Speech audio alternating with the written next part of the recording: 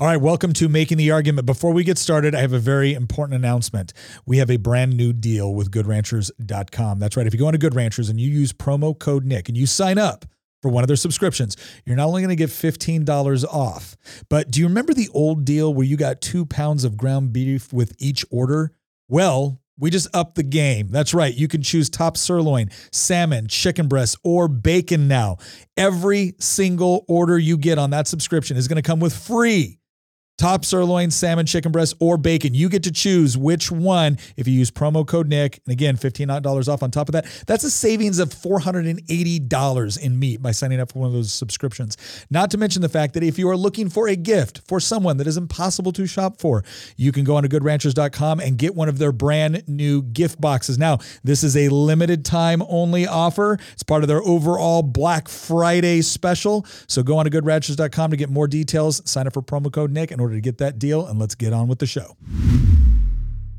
Well, thank you to Matt Walsh. We now know what a woman is, but do we know what a man is? Well, we're going to be answering that all-important question today. But more than that, we're also going to be addressing this whole concept of toxic masculinity. And if there's such a thing as toxic masculinity, is there such a thing as good masculinity?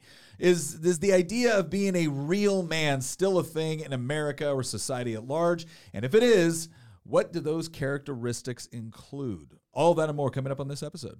There's been some pushback against this common narrative going around, and we're going to discuss that today. Thank you for joining us on this episode of Making the Argument.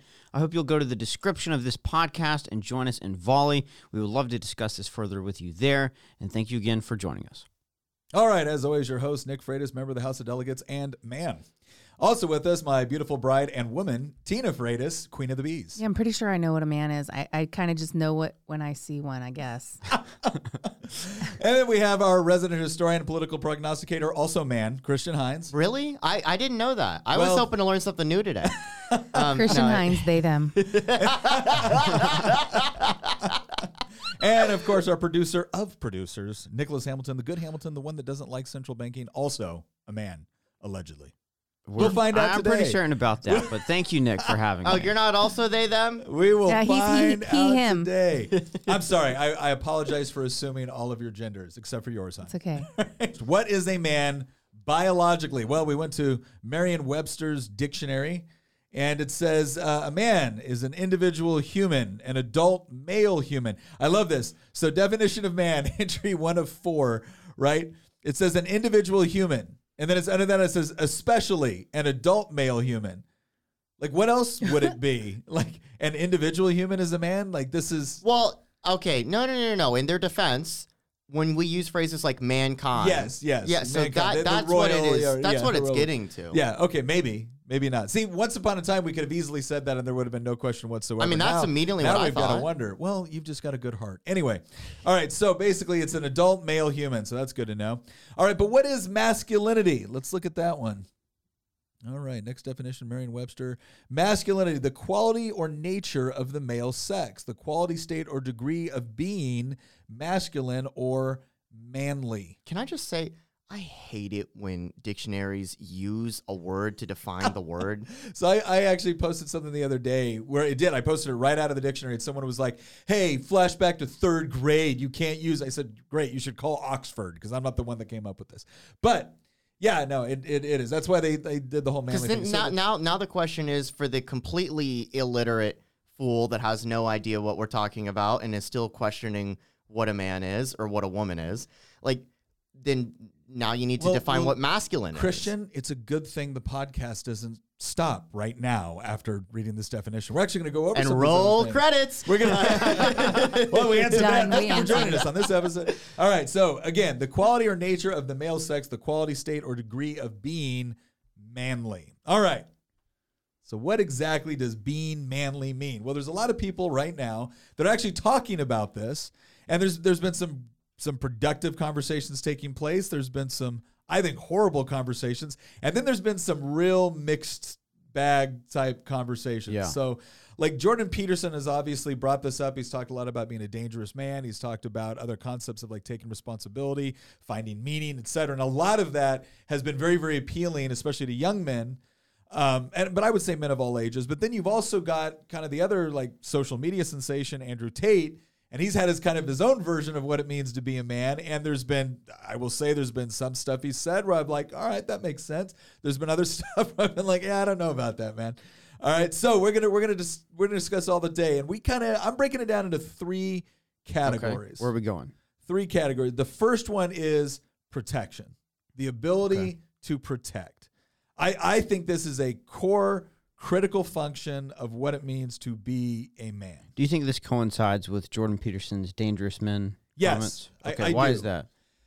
Because ultimately, and this is something where we get into kind of a sociological aspect, and I think, again, I won't speak for how women feel when they go out, but I will say that when a man goes out into public, or a man is meeting new people, especially if you go into an environment where, like, let's just say a bar. All right. Sure. Let's say you take your girlfriend out to a dinner, or you take them out to a bar, or take her out to a bar or grill, whatever it is. We still, I think most of us still kind of think that, okay, I'm taking my girlfriend, my fiance, my wife out to an area where something dangerous could happen. I have a responsibility to protect her. Sure. And I also think there's a difference between the way that in your typical exchanges, I think men are a lot more conscientious of the potential of violence within a situation. In part because we might have to engage in it.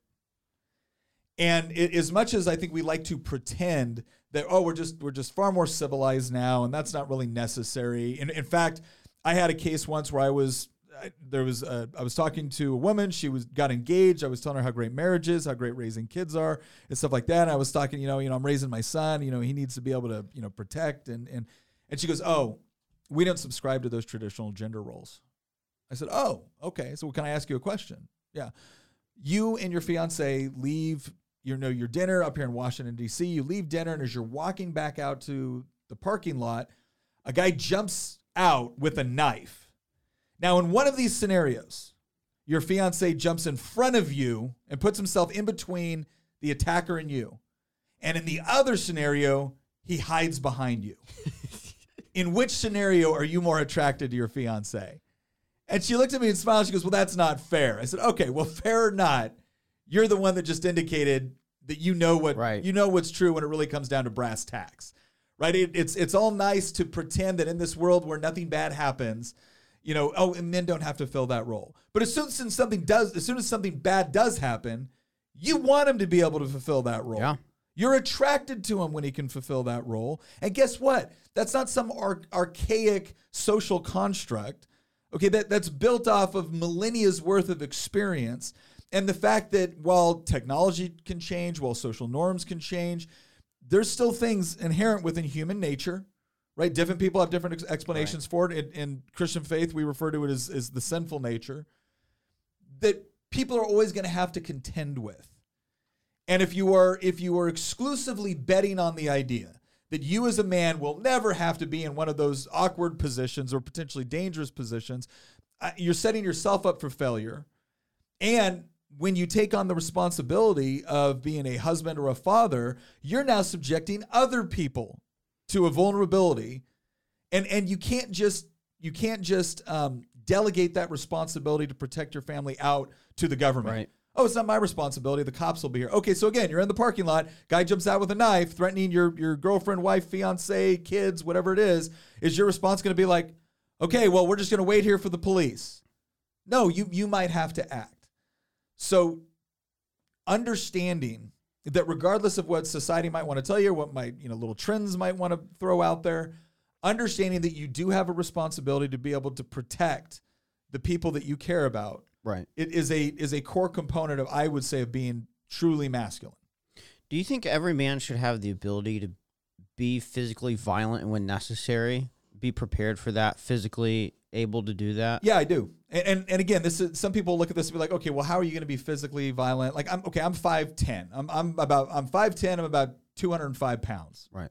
Tina's looking at me like 205. Okay, maybe 210. Anyway, the point is that I'm not a huge guy, right? There's a lot of people out there bigger than me. There's other people out there that are smaller than me.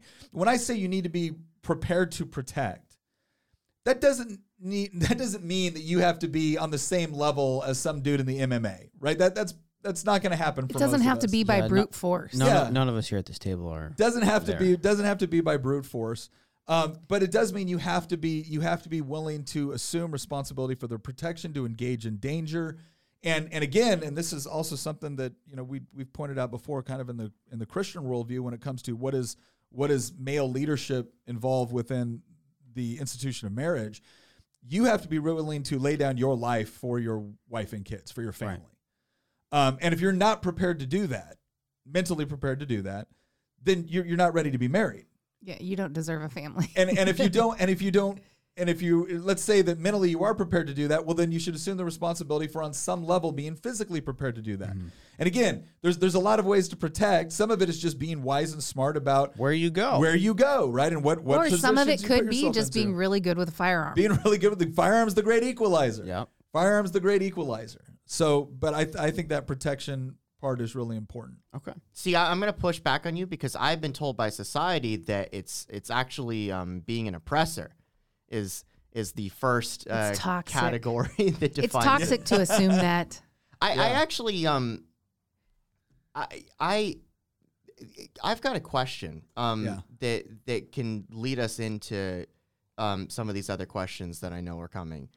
And Chris, before you do that, I want to ask Tina one quick question. Yeah, go ahead. Oh. Tina, what are your thoughts on dangerous men and men being able to have the capability of violence and danger, but in a restricted manner? I think it's absolutely purposeful. necessary. I don't think that it's an attractive feature to have a man that you're not really sure what he's going to do or whether or not he can handle himself or protect you. I don't like that.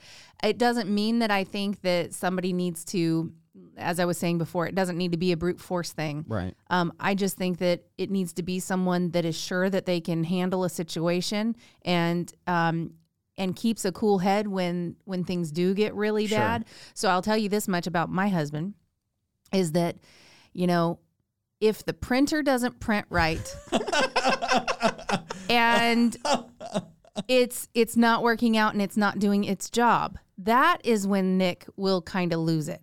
That's when he loses Nick, his do you cool. have any printer stories? Hold on. Oh I'm telling you about Nick's toxic masculinity. Let me tell you about it. No, I'm kidding. There are what I would consider toxic traits that men are more prone to, but there are also toxic traits that women are more prone to. So I'm not necessarily talking about that. But when I'm saying when a man loses his cool or gets overly angry or whatever about a printer, you know, let me just say, You kick one printer. Kick one printer, which, by the way, I thought was coming at my family in a violent manner. He was protecting us from the printer. I have a printer-shaped hole in the wall. Well, actually, we fixed that. Wow. I've never even heard this story. Oh my gosh, this makes it sound so much worse than it actually was. Okay, so here's my point. It's not like I threw it through a brick wall or something like that. Here's my point. When it's something, excuse me, when it's something small that is just really, really frustrating, like a printer not working or a piece of electronics glitching or whatever it is, he definitely shows that side that is super angry. However, when something really, really, really like severe happens and it's something where, you know, you would think he would just fly off the handle, he will get super calm. If there's a situation where there's an element of danger or something where something really bad has happened and somebody might be prone to panic like me, he'll be incredibly calm and he'll just keep his head about him and know exactly what to do, step, and take care of the situation every single time. So if it's something mild like the printer, then he might lose it a little bit. Oh my but God, if it's something really big, Nick, let me say that when I first heard that you had thrown a printer through a wall, I didn't throw a printer my respect through a level wall. did go up for you a little bit. I did not. Okay, just so we're clear, and I know Printers are infuriating. We can all accept that. Yes, printer, and I didn't pick up. I didn't throw a printer. He kicked it. I watched. I was sitting around. I'm sitting here, and it's like, you know, oh, you don't have enough cyan. I'm like, I don't need cyan. I'm printing black and white. I don't need cyan. I don't even know what cyan is. Just do What's your cyan? job. Just do your job, right? And this thing will not print, and I need it to print. So I spun around in my chair, and I kicked it, right? I didn't think I kicked it that hard, but the thing was, it was perfectly stationed on the wall in between two studs. So just like, it was all it was It just drywall. imprinted. So like, poop. And I'm like, oh, crap. And I like slowly moved the printer He back brushes off the Tina did drywall not- from the edges. Tina did not know that happened for about a year. And then we were like moving stuff around. She goes, what happened to the wall? Why is there a printer-shaped hole in the Like, wall? I don't know. That's printers. So And I the mean, printer still worked. I couldn't believe it. I've done. I mean, I've destroyed my printer once in college, but that's a whole nother story. But that getting back to the whole like toxic masculinity part, which I know that you kind of deconstructed that a little bit. The question that I've got, and this is also open to Tina as well, is why does it feel like that is a narrative that's being pushed on people, especially on men and younger men too, that there's something that's inherently wrong with you and you have to discard it. It's the fact that they call it toxic masculinity rather than like aggressiveness or certain behaviors that I think part of the problem is the way that this has been framed, but I also think another part of the problem is the broader narrative itself that's being pushed, not just simply a choice of words. No, why? I mean, again, that's an open question to both you and you have Tina. been. I think I mean, obviously, we have. Whenever you hear about domestic violence, you don't automatically assume that it was the woman that beat up the man. Yeah. Right. Because most cases that's not the case, and because regardless of what people want to say right now, when we look at the population as a whole, typically speaking, biologically, men are stronger than women. Yeah. Men have the ability to use physical force in an aggressive manner in order to get what they want in a way that most women do not. And so there is a huge potential for abuse there. And so obviously if toxic masculinity was being more, in fact, they shouldn't call it masculinity. They should say like, this is a toxic trait, or this is, aggressive, violent behavior that is, abusive or tyrannical or whatever it is. Nobody would have a problem with it. But I think what it comes down to is that to suggest that most men don't have at least some understanding that they're going to be the ones predominantly responsible for violence within society. Now, I don't mean that from the standpoint of like committing acts of crime. That shouldn't be the case, although it typically is. Most violent crime is performed by men. However, most of the people engaging in the violence to stop violent men is also engaged by men. Right? So if we can identify something that is present for millennia, right? Now, one attitude could be like, oh, well, the problem is men. The problem is violence in men, and we need to get rid of violence in men. Well, the problem with that is that, okay, if you don't completely eradicate it, what do you end up with? You end up with bad men knowing how to conduct acts of violence and good men not knowing how to conduct acts of violence. And the end result is we're all plowing fields for the bad men. So I think the appropriate approach to that would be to say, okay, we understand that biologically there's a trait here. There's a consistent trait that we see over time and space. So the question is how is it going to be molded in such a way to where it's used to defend and protect the innocent as opposed to exploiting them? And again, I don't see any other mechanism here this side of heaven, right? I don't see any other mechanism this side of heaven unless we have good men that are willing to stand up and be dangerous on the side. And by that I also mean from a physical violence standpoint, that that understand and are capable of committing acts of violence at the appropriate time under the appropriate conditions in order to protect people. Yeah. That ends up becoming the positive side of that masculine trait. There's also a negative side of that masculine trait. What's interesting is that there's been this focus on toxic masculinity. I could add the word toxic in front of femininity. I could add it in front of anything, because in each one of these cases, when we talk about being a real man or being manly or whatever, there's negative attributes associated with that. There's positive attributes associated with that. And most of them are the same attributes, but applied differently.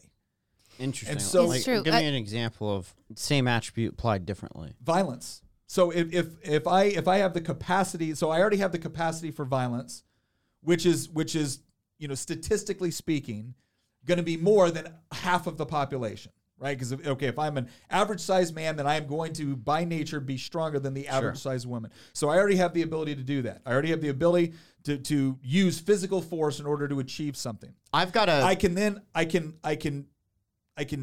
train that toward the protection of people that do not have the capacity to defend themselves in the same way, or I can train that in a way to oppress the people that don't have that same. So the violence is the attribute. The capacity for violence is the attribute. The positive manifestation of that is I have it, rather than saying, oh, I'm going to completely reject that and get rid of it and pretend it doesn't exist. I'm going to recognize that it's there, and then I'm going to train it toward the good, right? Or I'm going to recognize that it's there, and I'm going to use it for the bad. So same attribute, Hamilton, different manifestations. To add to what Nick just said, another way that you can go about looking at this is, and I think you and I have actually briefly talked about this just between us, is another way to look at it is leadership.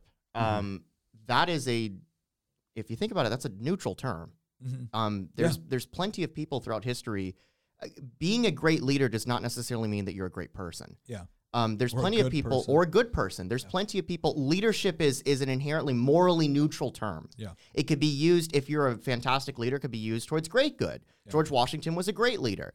Many of our founding fathers were great leaders, but that doesn't, there's plenty, for every George Washington, there's also people.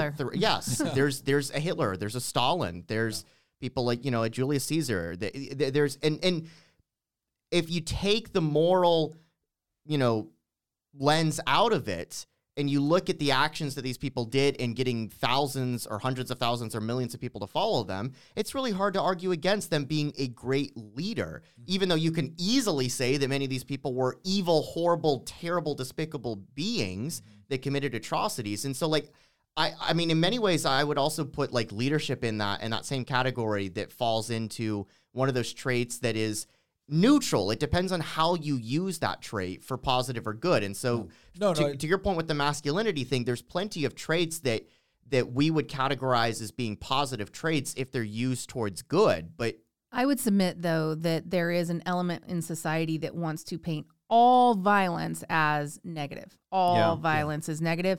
There is no good outcome for violence. I even saw there was a film years back where they were fighting these people that were coming in and trying to take their village or whatever it was.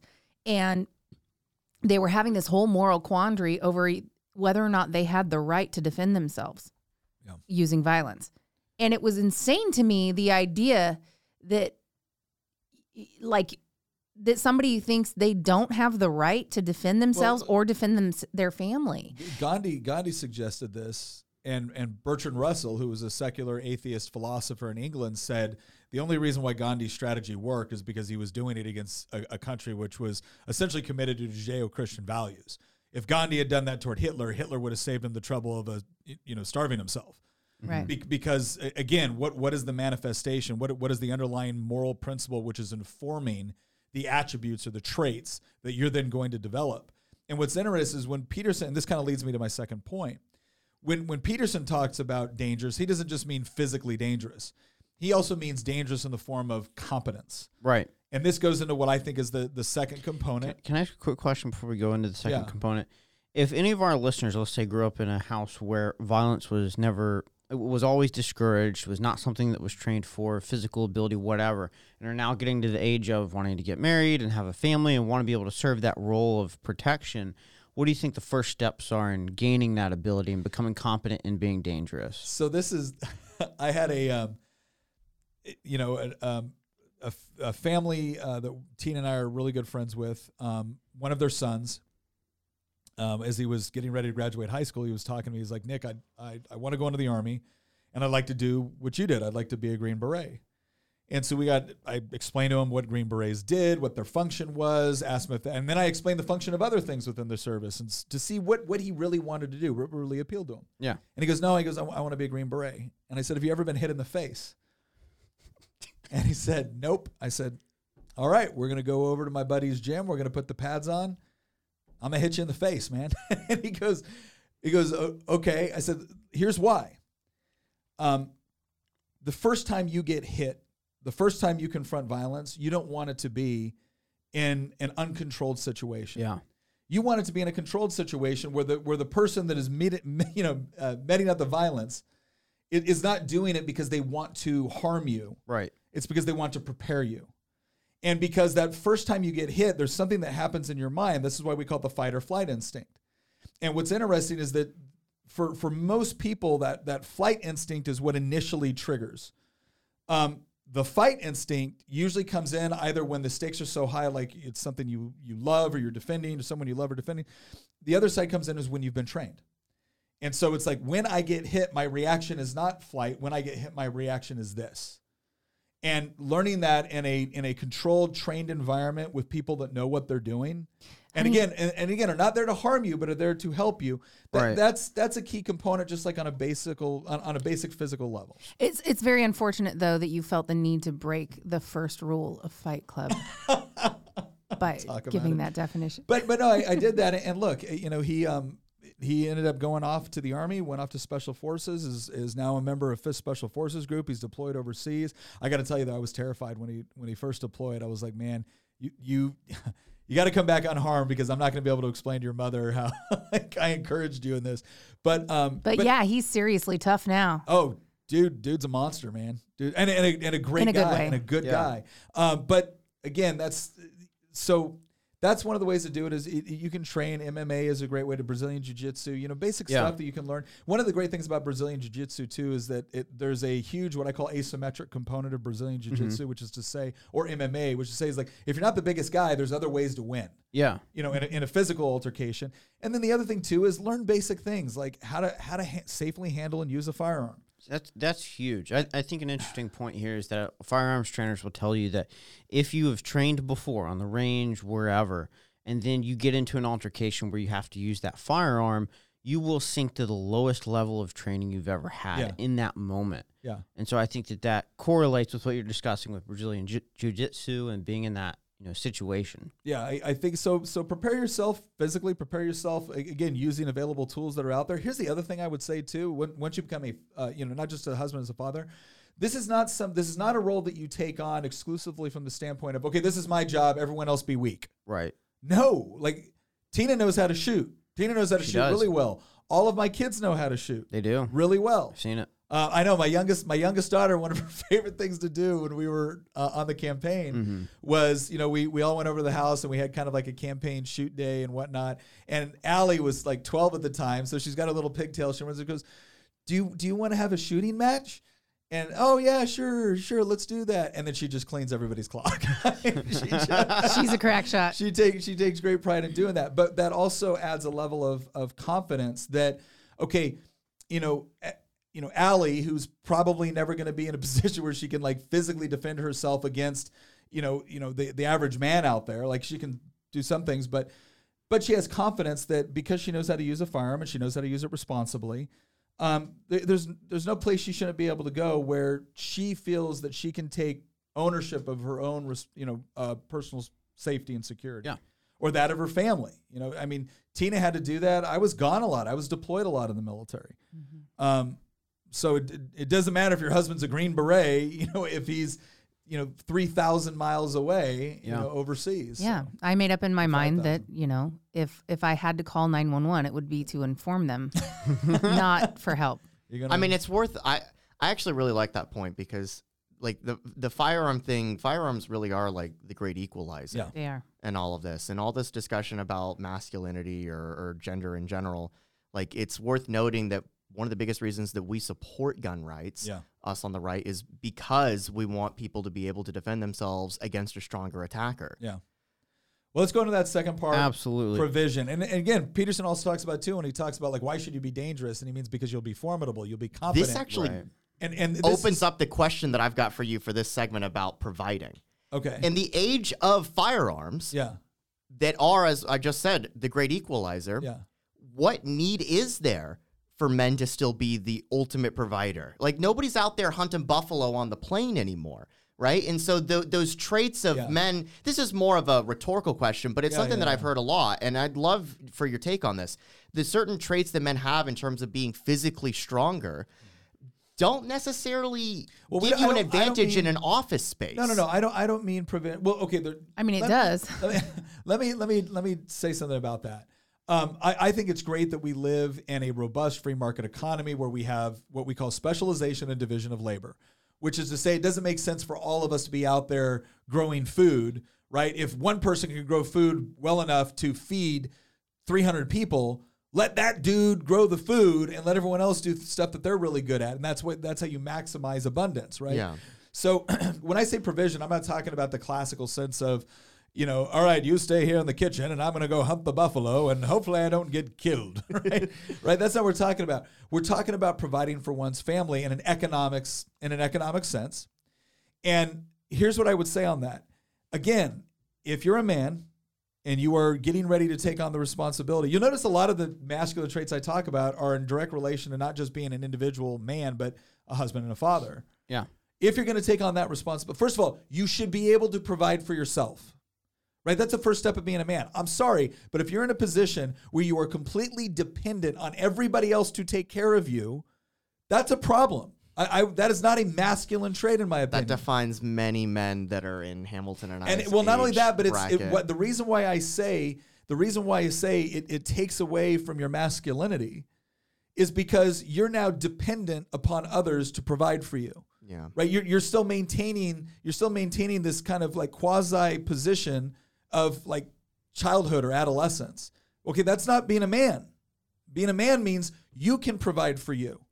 And then once you take on the responsibility of being a husband or being a father, I believe that you have to go into it with the mindset that it is your responsibility to be able to economically provide for your family. Now, does this mean your wife, can't work if she really wants to? No, of course not. Does it mean she can't pursue a career? No, it doesn't mean any of those Does it things. mean she can't make more money than you? Yeah, it doesn't mean she can't make more money. But I do think what it means is that your mindset has to be that at the end of the day, it's still your responsibility, and you can't delegate that responsibility.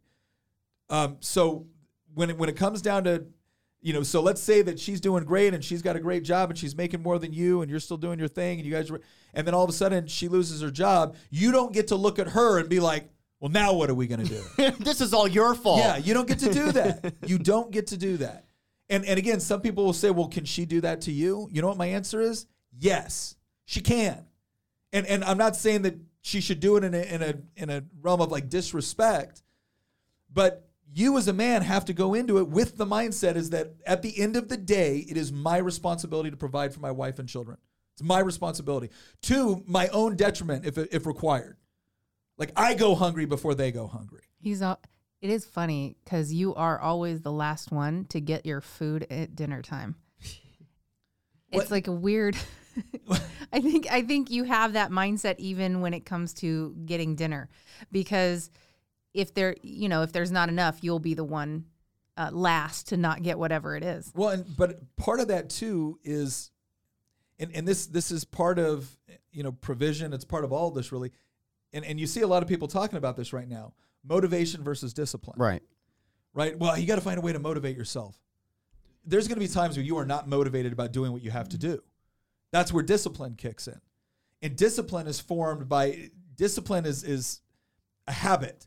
You create certain positive habits over time. So when it comes to things like provision, or when it comes to things like, okay, why do I eat last when there's no real need for me to necessarily eat last? Or why do I get my food last? We eat together, but why do I get my food last? Because it's part about creating a mindset. It's also about demonstrating to you. It's about demonstrating to my kids that my priority is to make sure that they're provided for. Because one day Luke's going to be a husband and father. One day, Lily's going to be a wife and mother. Allie's going to be a wife and mother. Setting up certain habits that always remind you of what your role and responsibility is. And then taking an element of, pride's not the right word for it, but, ownership of that. And then conveying that to your kids through your actions, not just what you tell them. That's why some of these things are done. It's not just purely symbolic. And again, I go back to this whole idea of I really believe that if part of being a man is being able to provide. And that'll look different. For some people, it's going to be computer programming. For other people, it's going to be, fighting in the octagon, right? Whatever you choose. I'm not saying it's got to be one thing or another. I'm just saying that it has to exist. Right. Ultimately, you have a situation, though, where we do live in relative ease in the United States at this point. Yeah. But that doesn't mean that things can't suddenly change. I mean, We all remember the summer of 2020. but I mean, when things do suddenly change, you need to have that dynamic already set up. Just knowing what are you going to do, who's going to be responsible for what. I mean, even if you're not subscribing to traditional gender roles or whatever, you do have to decide which of you is going to do which job, or which of you is going to take care of which thing. The kids have to be nurtured. Who's going to be the prominent nurturer? The kids have to be fed. Who's going to be the one to always make sure they're fed? I mean, gosh, all the way down to who's going to be the one to shut out the lights and lock up the doors at night. Because, you know, you can't just go along and think that somebody else has got this. You got to know who's going to do it so that you can be sure it's done. Well, Tina, what would you say to other women who disagree with this line of thinking that males or the men in the relationship should be the primary provider? I don't necessarily. Okay, so we may differ here on some of our definition here. So Nick believes that a man should view this as his responsibility. Right. However, I don't think that has to be the dynamic in the family. I think that the man viewing that as his responsibility and taking ownership of that is one thing, but a woman can provide as much as she wants to the family as well. I don't think a man should hold her back from that. Well, and so I think that sometimes we get into the weeds and people, I think sometimes women really gatekeep this whole idea of masculinity and femininity, and they kind of view one as completely bad and one as completely wrong. And when it comes down to it, you've got bad behaviors that women are prone to, and you've got bad behaviors that men are prone to. But then you have strengths and weaknesses as well. Yeah. And so if you are so married to the idea of not allowing a man to be masculine, you are emasculating him and getting rid of some of the biggest strengths he has. So you're basically a team when you're together, and if you're not going to let the other person do what it is that they're strong at, then that's to the detriment of your family. Yeah. You have to get over yourself. Basically, be logical about this. Don't be so. I mean, I feel like some feminists have really destroyed some things for women because, I mean, there is nothing. I cannot even imagine being attracted to a man who doesn't view things the way Nick views them. Because I just look at that and go, well, gee, what use are you then? You know, I mean, if a woman seriously does not, I mean, I don't know. I think it's fascinating when you look at all these surveys, to include surveys of liberal women who say that they're not attracted to the sort of man that they publicly say that they want.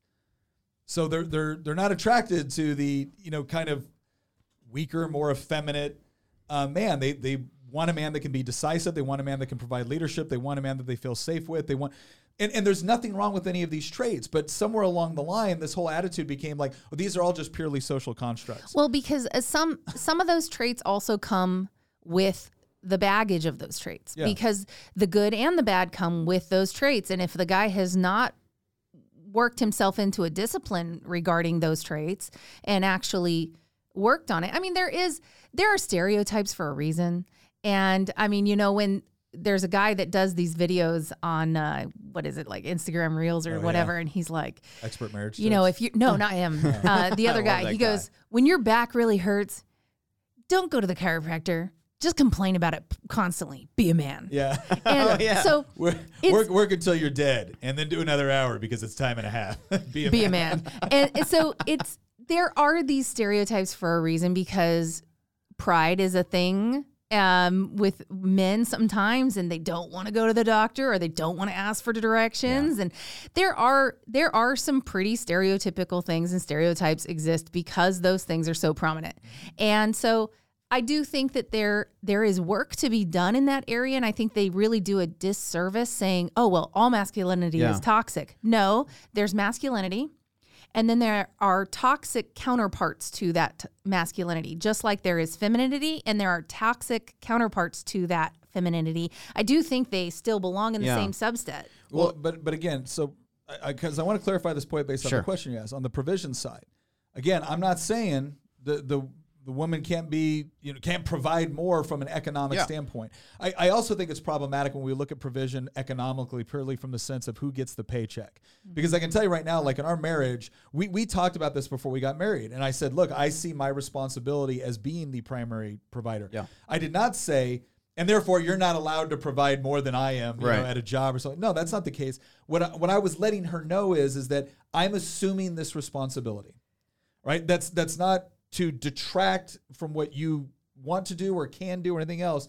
But we now both know what our mindset is.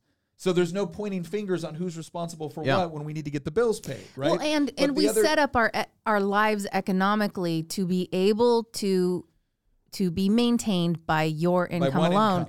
Because if you start expanding your lifestyle to where you both have to be working, that's when we made the decision. Difficult. We made the decision at 18 that the goal was, and this was based off of both of our objectives as a couple, was she goes, I would like to work. When I have kids, I don't want to have to.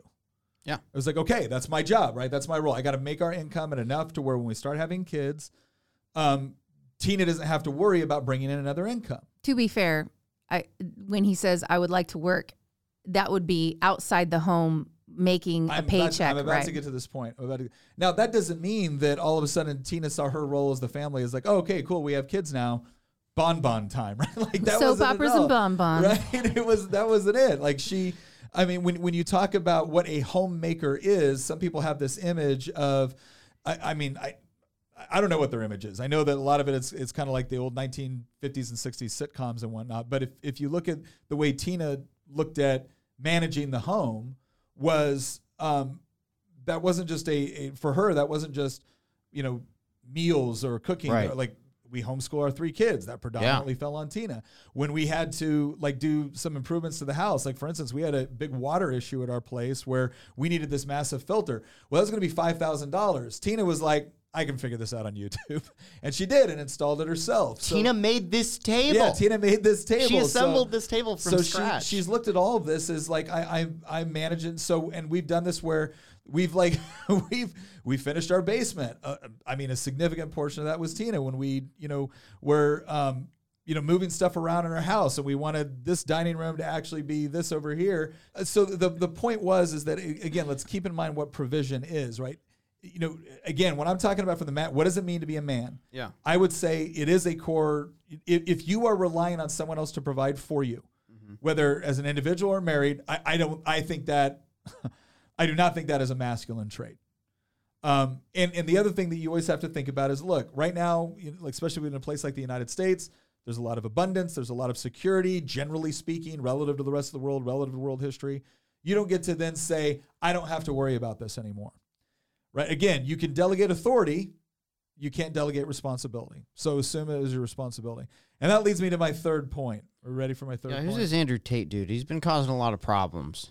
So Andrew Tate, if you've never seen Andrew Tate, then you're probably not going to, at least for a little while, because he got literally canceled from everything. I mean, everybody kicked this guy off. It sounded like it was like a mass coordinated effort. It was. Like everybody, a very short everybody time got frame. rid of him overnight. Yeah. And the statement was because he made a bunch of highly misogynist comments, which I look at it with a healthy level of skepticism, because like the Ayatollah Khomeini is on Twitter. I was going to say the Taliban have Twitter accounts. The Taliban has Twitter accounts. They haven't been, cut from every single social media, but Andrew Tate has. So clearly somebody sees this guy as a threat. Now, let me just come off and right off and say, there's a lot of stuff Andrew Tate says that I do not agree with at all. He did actually say some really misogynistic things. He did. Yeah. He did say some misogynist stuff. But that doesn't mean he should have been silenced. He can talk. We have freedom of speech in this country. Well, a lot of the other things that he was saying, because he gained popularity, almost overnight. Within a 6 month period. Within a 6 month period, he was just dominant on social media platforms. And if you look at if you look at some of the stuff he was saying, a lot of it was messages to men. It was, buck up, do your job, stop making excuses. If you're depressed, get off the couch and go to the gym. Yeah, go do something. Don't sit there and take another pill. And a lot of people, you're not a doctor, you're not qualified to say this. A lot of the areas where he got, where he said some stuff that I didn't agree with had to do with kind of the nature of relationships. Yeah. Now, he would say stuff to women that got him really upset because he brought up once, these women were saying what they expected, out of their man. Man better do this, man better do this, man. And he said, oh, okay, great. And what are you bringing to the table? Are you doing this? Are you doing this? Are you doing that? And they were kind of stunned, like, how dare you ask me that? And on one side of it, you could look at it and say, okay, was he being misogynist? On the other side, you could look at it and say, or was he just saying that if you're going to expect this out of one side of the relationship, then what do they get to expect? I've been saying that forever. It's always amazing to me when women are like, I want a man that does this and that, and he's got to be perfect, just he's got to be the man that I deserve. I deserve this and that. It's like, what makes you think you deserve that? So what makes you think that you deserve all of those things? And can he make those same demands on you? Yeah. And so it's like, are you the type of woman that a man of that caliber wants? And if you're not, and you want that man, you better do some work. Yeah. I think the expectations game on both ends of the spectrum is a larger reason why. I was looking at a statistic recently that had the marriage rate in the U.S. has just like fallen off a cliff in the last 3 or 4 years, and also there's other polling too that shows like people go on like less dates than they used to. Yeah. Like the different genders are just spending less time with each other. Well, and I think there's a lot of reasons. We're in two different bubbles, so to speak, and we're separating. And again, you might want to touch on that. You might not. That might be a topic for another day. I'll tell you. I think some of it too for men is porn. Oh yeah. I think some of it is once you start treating sex as if it's nothing more than an aspect of physical gratification, and here's this method of getting. Scratching the itch. Yeah, in some form of that physical gratification without any effort. Yeah. And you can't tell me that's not going to have negative attributes. What is it on the side of women then too? Some of it's the same. Some of it's the same thing. Some of it's also, I think, feminism feminism, I think, in some ways, and again, I don't want to speak too broadly here because there's different waves of feminism right now, but I would say the latest trends within feminism have taught women to despise the very sorts of men that they would actually be attracted they're to. the people that came up with the whole toxic masculinity term. It's like, oh, you don't want to, these attributes are bad and you shouldn't like them and whatnot. And when you have a lot of young women that have grown up immersed in this, and Tina would be able to speak to this probably better than I would, but when you have women that grew up immersed in this and all of a sudden it's like, oh, I'm not supposed to like that, there's almost this feeling of guilt when you are attracted to something, not to mention the fact that I don't think it actually, when you've misdiagnosed the problem, you create more problems. Yeah. And I think that's what's been done. But and this kind of goes to the third point here, right? So the first point was a man's got to protect, a man's got to provide. The other one that I think is really important that doesn't get emphasized enough, and this is where I really break with Andrew Tate. Yeah. There's a lot of areas, but that's a major one is fidelity. It's faithfulness. And this is one where I would say that the most accurate critique of, I would call it fake masculinity, but predominant in many circles, is that if you can protect and you provide, you don't got to be faithful. Because men are just that way, man. Right? You would call it high value. Men are visual. Look, it doesn't, and people will say this, oh, well, a man can do this and he can separate the emotional from the physical. And then, he can still love his wife and you see the movies portray this, everything else. Garbage. Absolute garbage. Being faithful to your God, your wife, your family. This is the core of what it's supposed to mean to be masculine, to be a genuine man, because a man is someone that can be relied upon. When they give their word, they keep it. And keeping your word doesn't just mean, hey, I promised I was going to be there Tuesday to help you move.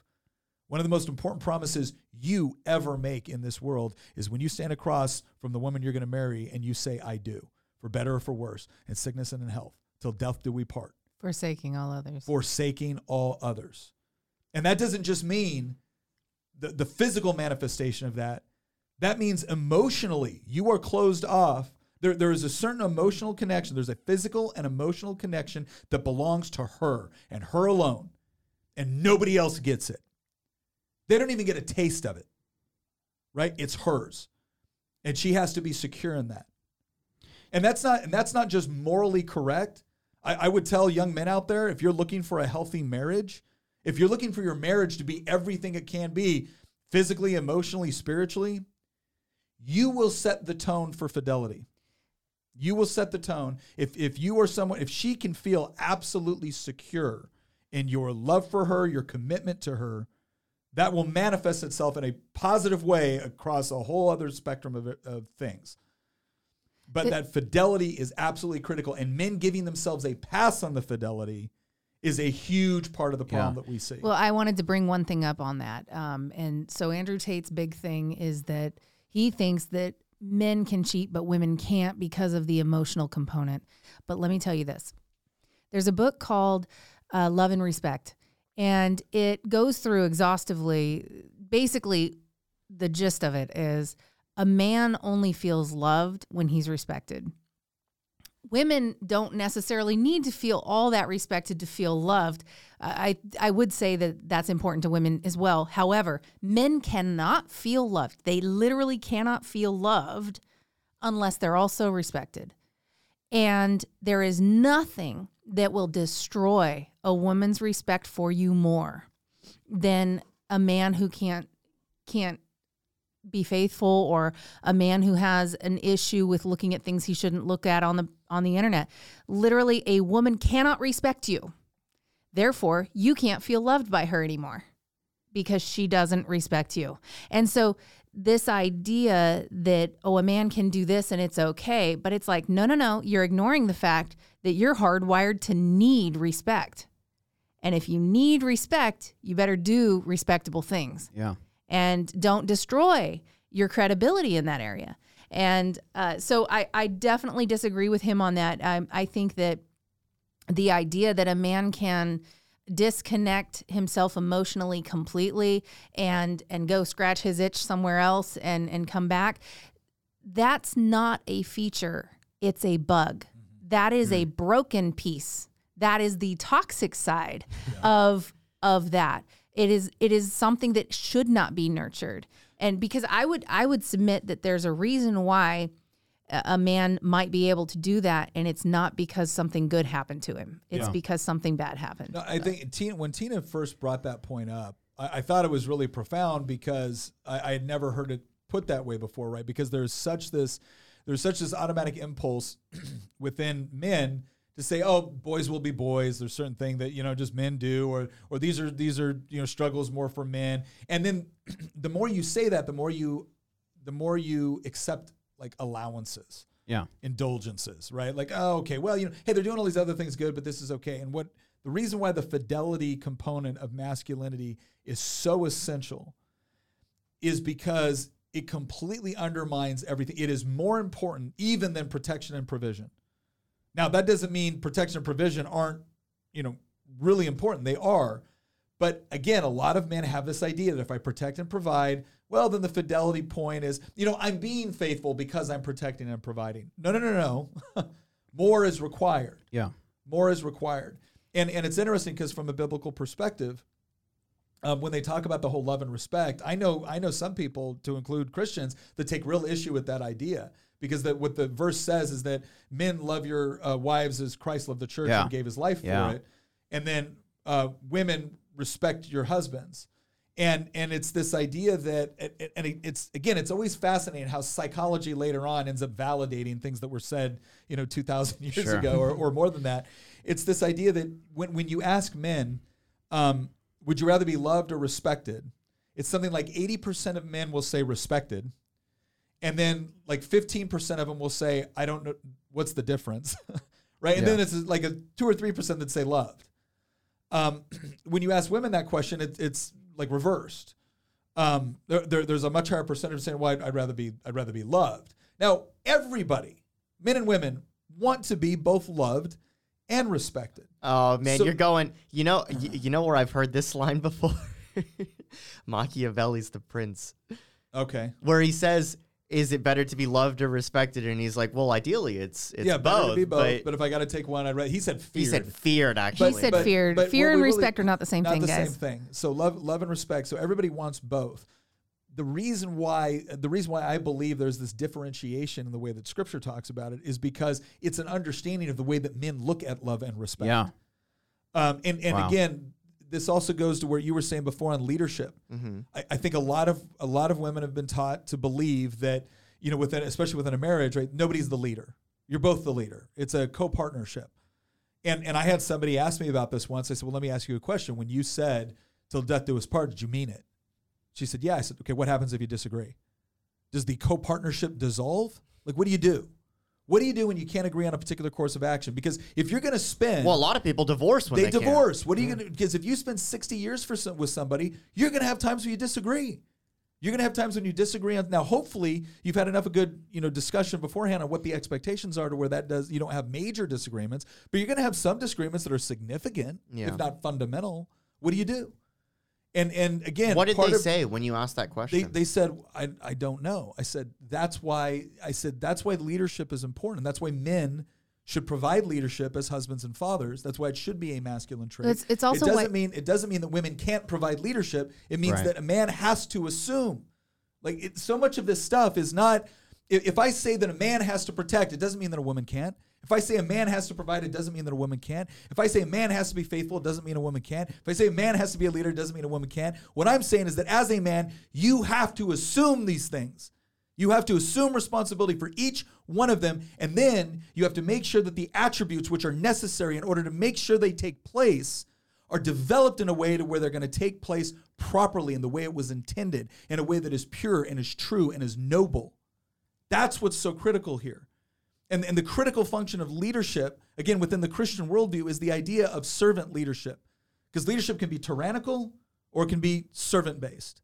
And servant-based says, I may have to take responsibility for making the decision when we can't agree, but I do so with your best interest, not necessarily mine. Go ahead. And what that means is again, it's when it comes down to those unanticipated things where my life for yours. Mm-hmm. Right? It doesn't mean, obviously, you want your interests to align when you're making these decisions. But your first responsibility as a man is the people you are responsible for protecting for, their lives is more important than your own. And you have to have that mindset. Yeah. I think the disconnect that you have in secular society, though, is there is a fundamental distrust of giving somebody leadership in a relationship because they don't trust the idea that that person's decisions will be selfless. Okay. It's because there is the idea that I'm going to make this decision because I just want it. Can I just say that is an incredibly hypocritical take if that's true? Because the same people that say what Tina just said will go out there and elect politicians who they don't know and they have no reason to trust, and they should have no reason to believe has their best interest at heart, and yet they somehow think all of my problems will be solved. Not just my problems, all of society's problems will be solved if we just elect more Democrats. Yeah. Well, here's the thing Or is, Republicans. but No, it's mostly on the left. in a It's relationship, mostly on the left. in a relationship sense, a lot of it is born of, I think, the hookup culture where it's the let me just use people and discard people to scratch the itch. It's being involved in that weird culture where you just go out and you find some random person and this is what people do now. Yeah. And so because of that, you've already established the relationship without trust. There is no trust there. There is no safety there. And I think as a woman, you shouldn't just feel safe as far as your physical safety goes. You should also feel completely safe emotionally and be able to just know that you're connected. Safety is very important as far as relationship safety, security, and emotional, and also knowing that this person genuinely is putting your desires first. And there's a certain amount of responsibility then, like for me personally, because I know that Nick will do whatever it is that is best for our family to his own detriment. I have to be really careful of the demands I make on the future. So if I say I want X, Y, or Z, Nick's instinct is going to be to make that happen for me. Well, I better not do that willy-nilly. I better not use that card, the wife card, willy-nilly and go, oh, I don't want you to go on this thing or whatever this is, this trip or whatever it might be, because, you know, I'm your wife and I say so.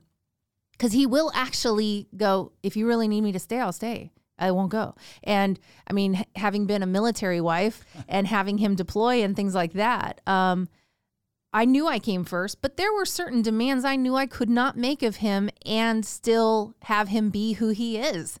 You know, he's the type of man he is, and I'm attracted to that for a reason. So my demands on him or my requirements of him better not go counterintuitive to that. It's because then it just destroys what he is and what it is I'm attracted to. So if that makes sense, hopefully it does. And just let me go back to the first point real quick. That's on the protection side too. I forgot to mention this before. The protection that you're responsible for a man is not just physical. You bear some responsibility for the emotional and spiritual protection as well of yourself and of your family. Yeah. And that's an important component. But those are the three that I really hold up as you got to be able to protect, you got to be able to provide, and you got to be faithful. All right, here's my question. Yeah. So y'all obviously got married at 18, 19. No, 19 and 20. 19 and 20. Yeah. Anyway, how much of this did y'all know at that point? Actually, quite a bit. All of it? We both came from my parents were divorced when I was very young, and my mom had remarried. And Nick's parents had divorced when he was very young and remarried, and then and more divorces following and things of that nature. So neither of us came from good, strong, healthy marriage relationship being modeled for us. It wasn't modeled for us, but we knew what we wanted to do, and we knew we didn't want a situation where we parted ways. And so there was a lot of communication that had to be done first early. And I'm still kind of shocked that at 19 and 20, or actually it was at that time, it would have been like 18 and 19, that we had all of these discussions already and knew, like, here's what our goal is going to be, and here's what I expect of you, and here's what you expect of me. And let me just say, like, despite the fact that, you know, again, my parents got divorced and went through all of that, and when I still had a great relationship and a great deal of respect for my mother and father, and both of them talked to me about, you know, the different roles and responsibilities, and even though, you know, they weren't able to, you know, perfectly execute those within their marriage, the one of the wonderful things that came out of what would otherwise be a tragic situation is that neither my mother or my father rejected the morals or our faith or anything like that because of what happened in their situation. They didn't allow those circumstances to make them jaded toward the things that they believed were true. And so I still got raised with those values. Yeah. And they would both look at it, like my dad would look at me like, Nick, this is what I did wrong. Right? And so the fact that they were willing to be open, not just with their successes, but with failures. How old were you when he said something like that? When I was old enough to understand, right? I was in my teenage years. But it was something where, you know, my dad really took responsibility for things that happened in that first marriage. And my mom never downplayed my dad. Wow. Never disrespected my father, never tried to use the kids against him, nothing like that. It was, you will respect your father, and you will respect your mother. So I still got to see good values modeled, even though it wasn't within the ideal situation of the marriage. And look, you look back later, it's like, look, I have 7 brothers and sisters, you know, now half brothers and sisters. And so, you know, look, God can turn anything for good. But the point is that, again, and the whole purpose of this podcast on trying to describe, you know, what a man is, I was very blessed that I think both my father and my mother modeled things and lifted up certain masculine traits that really helped me with respect to developing kind of my worldview on this. But also, and this is kind of we'll put the bow on it here. There's this claim going around that, and I've had people tell me this before, like I'll criticize something Stacey Abrams did or something Nancy Pelosi did, and like, and some leftist will immediately come on there, not liberal, leftist will immediately come on there and be like, why are you afraid of strong women? I'm like, oh, let me tell you something, Haas. And it's usually men that do it. It's usually like leftist men that come on. Why are you afraid of strong women? Like, the fact that when you criticize a woman in a position of power for doing something that you fundamentally disagree on and you explain why you disagree with it, and they automatically assume that, tells me a lot more about them than it does me. Because I was raised by a strong woman. I married a very strong woman. I mean, my whole life has been surrounded by strong women. Right. Because if you're raised to be a strong man, you're going to be attracted to strong women. You're not intimidated by them. You're looking for them. Yeah. Mm-hmm. Because a strong man is not intimidated by a strong woman. They find it desirable. They find it attractive. And I've noticed that strong women find strong men attractive. Yeah. Well, it's funny, a lot of those same trolls that will be like, what, do you have a problem with strong women? If I come in there and I say anything defending Nick, or if I make a comment talking about, the same topic in some way, they'll go, oh, I see you need to go defend little Nikki. And it's just insane. But again, that's what you can expect. Yeah. From a fundamentally flawed and contradictory worldview that can't make up its mind on what it believes. Sure. All right, last question to wrap us up here. Let's say some of our listeners didn't get to grow up with a father figure or a mother figure that instilled the same things in you. What should they do in that situation if they're looking for wisdom, guidance, ways to handle future experiences? What would you say to that? Find trusted mentors. One of the things, we have a good friend of ours, Jim Charlton.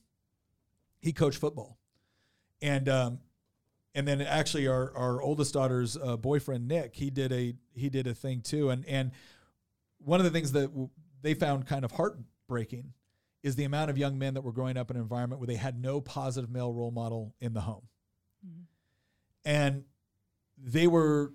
The bottom line is, a young man is going to learn life's lessons one way or another. They're either going to have really good teachers, or they're going to have really, really bad ones. And they saw this as a crisis. But they also saw themselves as having the ability to intervene and be able to provide something positive for these young men in order to try to equip them with the necessary skills and understanding that they needed. That the things they were being told about, like their kind of that inherent aggressiveness or competitiveness or physicality, these were somehow wrong. They stepped in and said, no, it's not wrong.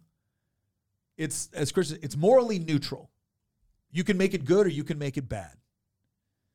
And so through coaching within that environment, Jim was able to have an impact on kids that will look back on their coaches and say, you know what, I didn't have a dad, but I had a really good coach. Or I didn't have a dad, but I had a really good pastor. I had a really good counselor. I had a really good teacher.